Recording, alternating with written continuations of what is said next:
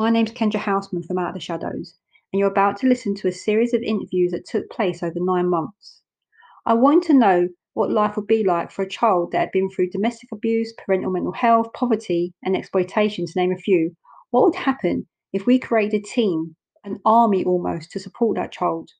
28 people were interviewed, all with the same question in mind. What could have been different for child B? You're about to listen to Blondie's People. So follow us on our journey where I will speak to everyone from George the poet to some of my good friends as we discover what it takes to become one of Blondie's people.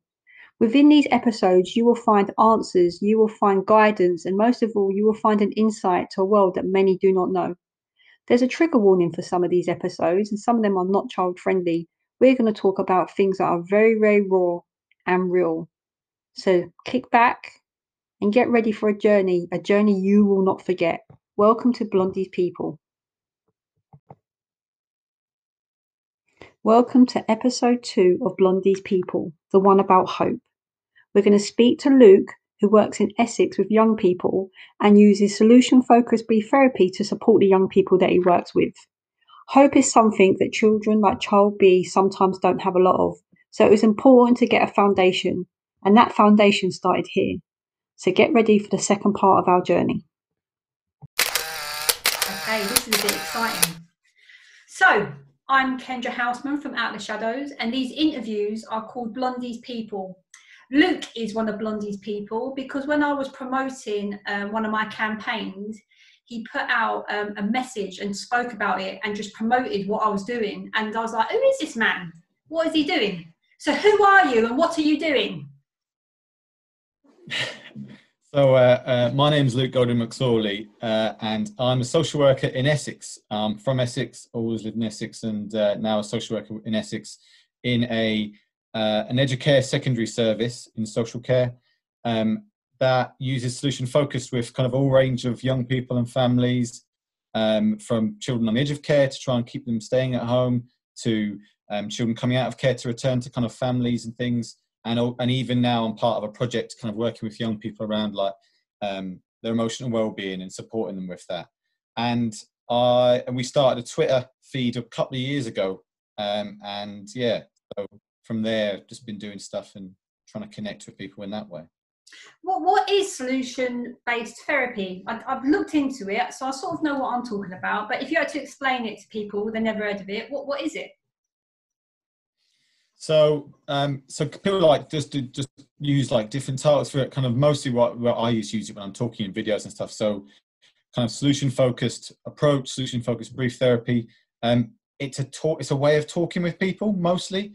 So it's kind of a way to have conversations with anybody about anything that they're going through or have been through, and it kind of gives some structure to that. I think probably to me it's quite a bit more than just so you can learn some questions and stuff. I think it's a lot more in that it's a way that we view people. It's a way I look at everyone I speak to, the kind of values I hold about them, and the way I see them as kind of people with possibility and things going for them, and that they've kind of got this endless ability to make change. And solution focused really allows that to come through in kind of how we talk, how we ask questions and have conversations. So I guess it's like a method, I suppose, to help conversations be useful to people. It sort of sounds like it's like a holistic support for people. It sort of looks at a lot of things to help them get where they're going. Is that kind of where it is? Yeah. It kind of it's really simple. It takes a bit of practice and a bit of getting used to, but in essence, it's simple in that it asks people about what it is they want from talking or from meeting with someone or from working with someone, and then it asks questions to invite them to think about how life would be when they've got it, and recognizing their resources and the strengths they already have, the things they've accomplished already, the survival they've had, the way they've got through things, and how they would be able to use all that in getting to the next thing they want to achieve. So it's really just a series of that sort of thing, asking about how they would know that it was helpful, and then talking about all the ways in which they get there. And it really is kind of based upon that idea, which I think I love about it, is that it holds that that's possible. So I don't have to tell someone how they're going to get there or give them my best tips or ideas, because I'm only like Luke, who's an expert of Luke. I don't really know lots about everything else. So it's like, it's questions to help someone use everything they know about themselves to get to where they want to be. And the conversation helps that. In terms of like, so as a social worker, contextual safeguarding, can you use it in that Yeah. context? Can you use it when you're trying to safeguard someone? Yeah. So if obviously there's the kind of things which in like in DBIT in the service that I'm part of, I think we do really well, which is we have to hold two hats, I suppose, in that safeguarding always comes first, so kind of safety and immediate safety. But alongside that, which comes with contextual safeguarding, I've worked with lots of young people, and my favourite young people to work with are teenagers, so that fits with lots of what they're going through, is that alongside that imminent kind of safety and safeguarding picture I hold, is that this conversation and work really helps them to recognise their strength and their power and their place in the world and how important that is. And something I had conversations so often about with young people in those settings is how the conversations help them to put themselves up the list of priorities, so that they are seeing themselves as right near the top of that list rather than nearer the bottom. So I think it works really wonderfully, and especially because you start from a place of, so you tell me what would be useful about this. Like if you're going to waste your, and it's kind of like, lots of people want to talk with kids and young people all the time, and I start by saying, let me make sure I'm not going to waste your time. If I wasn't wasting your time and this was helpful, do you tell me what you'd get from it? And that makes such a difference, and you start building. And that's even when there's lots of going on in terms of contextual safeguarding and that kind of side of things. When I was a young person, the worst thing that a social worker could do was talk at me, or professionals tell me that talking to them would make things better. And I used to think to myself, how? And so what you're explaining there is almost empowering. If I was a young person, you're empowering me to bring the word to the table in the first place. You're not talking at me. It just sounds like something that is something they'll take on through their whole life with them. They'll be able to sort of do to themselves, or hopefully. 1,000,000%. I like to think that I've got the lightest touch in someone's life as I can possibly have, recognizing that I am going to have a footprint on them, because you can't avoid it in some situations. But equally, I want to be kind of the least important person in the room when I'm talking. It should be them that's the kind of most important voice and most important thing that they're talking about. And that they might remember that it was really nice talking to Luke, but they don't remember that Luke did anything particularly clever.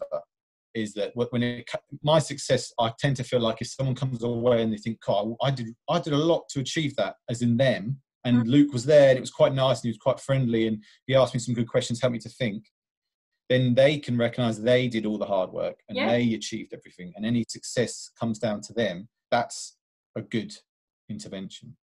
Have you had much interaction with the people that you work with due to lockdown? So are you able to talk to them over the phone, or have you had no contact?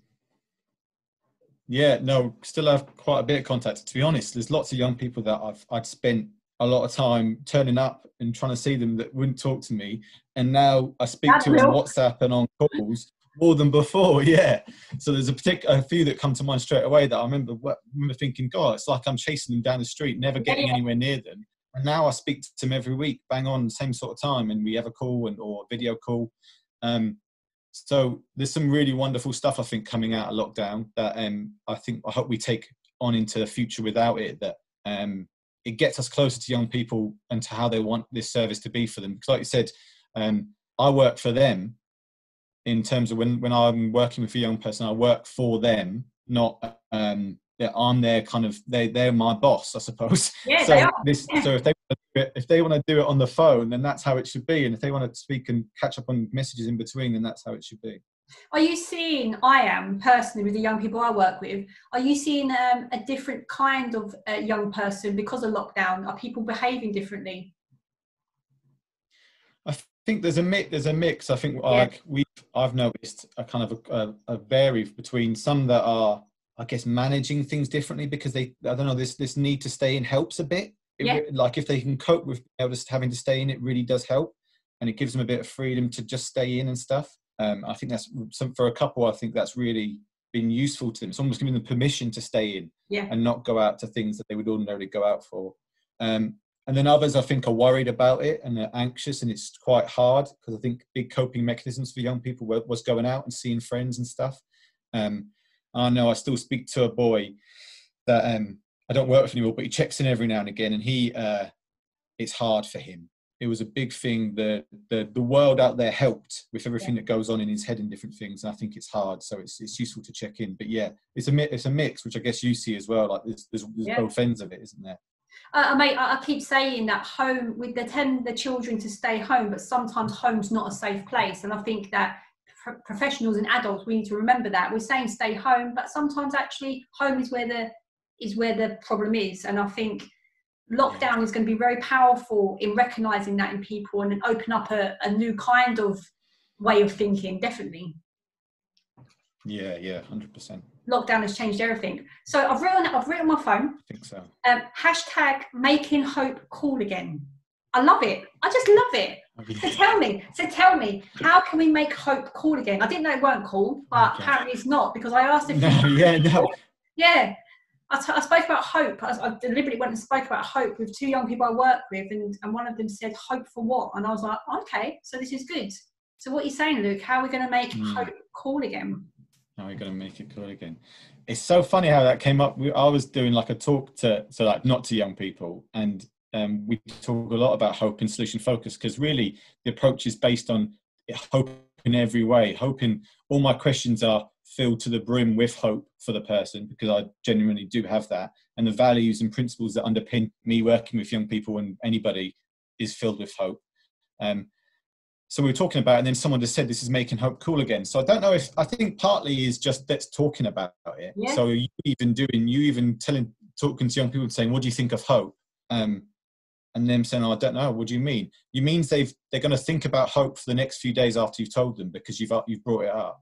I think it kind of half inspires my videos a lot of time, because I want to talk about how there's a powerful thing that we all have within our grasp, which is hope. And that's available. You don't have to do a course. You have to pay for it. You don't have to go anywhere. It's there. You just have to kind of uncover it in yourself again. So I think it's probably thinking about it. It's just talking about it again. It's raising it. It's recognizing that there's a lot of stuff, isn't there? Like, you must see it all the time. There's a lot of things out there that people say, try this, do that, go to this thing, go to that thing. People worry that they need to have been trained in millions and millions of things. And I think there's a big thing that's hope. You don't have to get trained in it. You just have to uncover it in yourself and remember you've got it, and bring it with you when you go and see people, even if that means you're sat in the car before you go in and you just check and you go, right, what are my reasons to be hopeful about this person? What do I respect? What do I admire? What do I know about them that makes them a good person, or a successful possibility, or someone that's able to do something? And that hope's back, and then you just go in and you show it, and that makes it cool, I think. Well, I hope, yeah. I hope.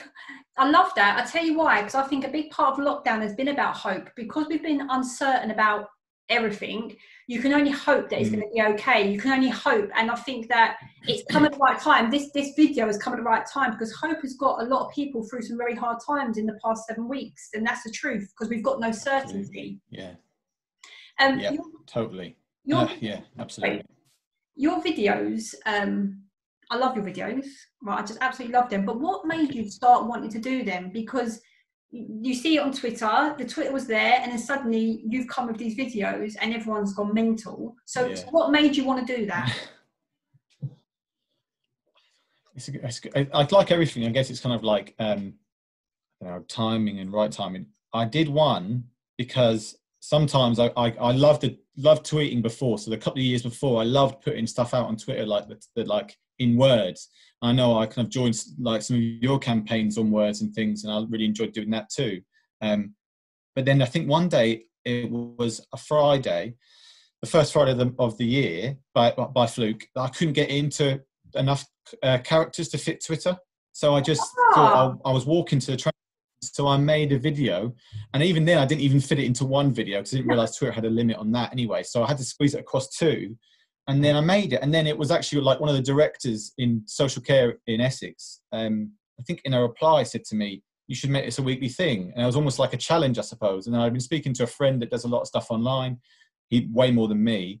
And he said it's a good discipline and thing to practice, and you're only going to get better at doing it by practicing. So I almost said it as like this is a mission. I'm going to do one every Friday for the year.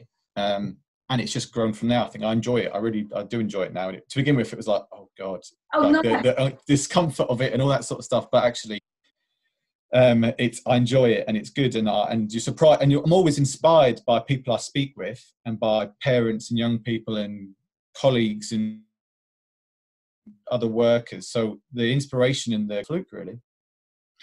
I mean, when I watch them, they're very authentic, and that's what I think gets people watching them. There's nothing there that seems forced.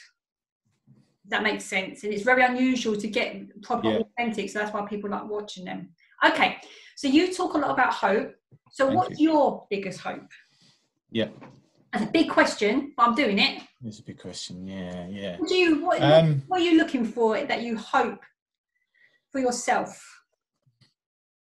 For myself, I mean, I think my hope is always to keep enjoying work that I do and enjoying working with people. And I think probably attached to that is the hope that things can keep changing. So I'm not talking about, because I know things can always change in individuals' lives, but I'm pretty keen on bigger things changing and wider changes, and us all evolving and changing properly and together, and organisations and areas and big groups of people changing. So my hope is that I can still keep enjoying it, but I'll hope that change can keep going as well. And that includes like bigger changes and being able to share and spread things about practice. So my main thing is about enjoying work. So I love the work that I do. I love working with people and young people especially. So I hope that carries on as long as possible until I'm too old to do it. until I'm no longer making hope cool and I'm making it uncool by talking about it. But yeah, so I think that's the main thing. But I hope that things can keep changing and developing, because that's important to me too. It's hard as well, because I always say that the day I go to work and I no longer have that fire in my belly, I won't do that job anymore, because the roles that we have, you have to go to work and give your 100% or more. There's no way around it. You can't just rock up and not mean what you're doing. So it takes a lot, doesn't it, to keep that going. What advice would you give to people that are struggling to remain positive during this time and afterwards? Because I think afterwards there's going to be a lot of people struggling. So for your personal opinion, what would you say? I guess for people working with people, so people that, I guess the thing to remind each other of and remind ourselves of is that we're doing it. We chose to do this for a reason, and that is a powerful thing if you actually get connected back up with it. So if I was working with someone and I would just remind them, you chose this for a reason. There's lots of other jobs and lots of other much better paid jobs, I think some people would say. That's right. And so I think people's superpowers is that they picked this thing, helping people.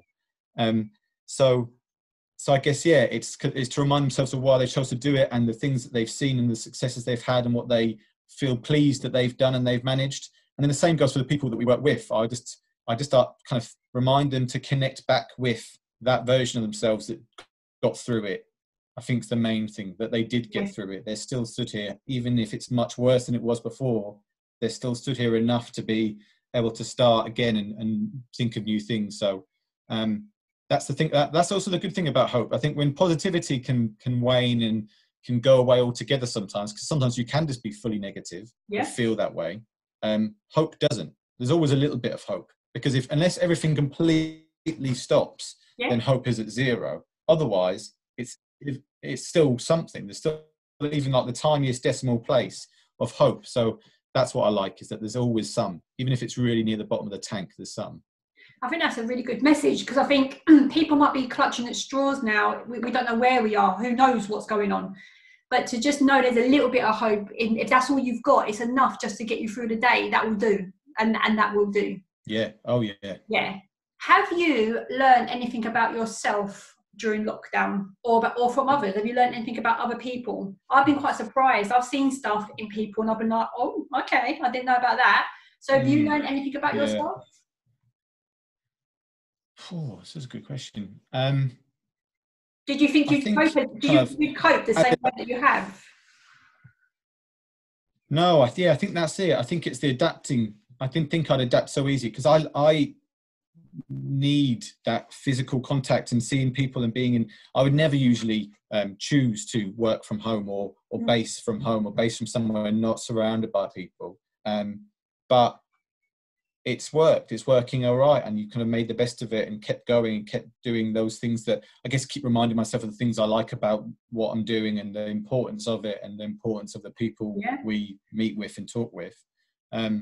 And I think I've learned the same thing about everybody else. I'm like so impressed, like infinite. And I think one of my last videos, I said about just how proud I was to be surrounded by kind of social workers, social care, because there's an impressive amount of stuff. And in Essex, I can only speak to Essex, but like what people are still able to do and meet with people and support people during something that's never been seen before. If you did stop properly and look at it, you would do nothing but be impressed. To think, wow, that's an impressive thing to have done. So yeah, I think it's a nice thing to learn that we can. It's also nice to learn that we can adapt quickly, because I think sometimes people think that everything is like a really big ship that takes 10 years to turn around. And I think we've learned it's not. No, we just have to adapt. So, and that's everywhere. Yeah.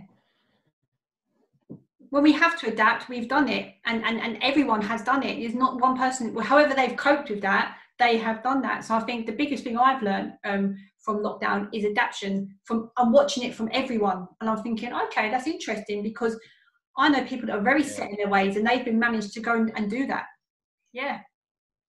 Well, hopefully for you, not a lot will change, because we're watching your videos and you can do them lockdown or not. So Twitter's still going to get your videos no matter what. Absolutely, yeah. The videos aren't stopping. I'm not going to stop now. I'm almost halfway through. We're almost halfway through the year, so I'm gonna get to the end, definitely. When's your next? Is there a set date that your videos come out? Fridays. So I've stuck to Fridays pretty much. I do the odd like extra one if there's something like I can't bear to not record a video about. But yeah, every Friday there'll be a video. What kind of time do you put them out? Do you put them out at a set time? Oh.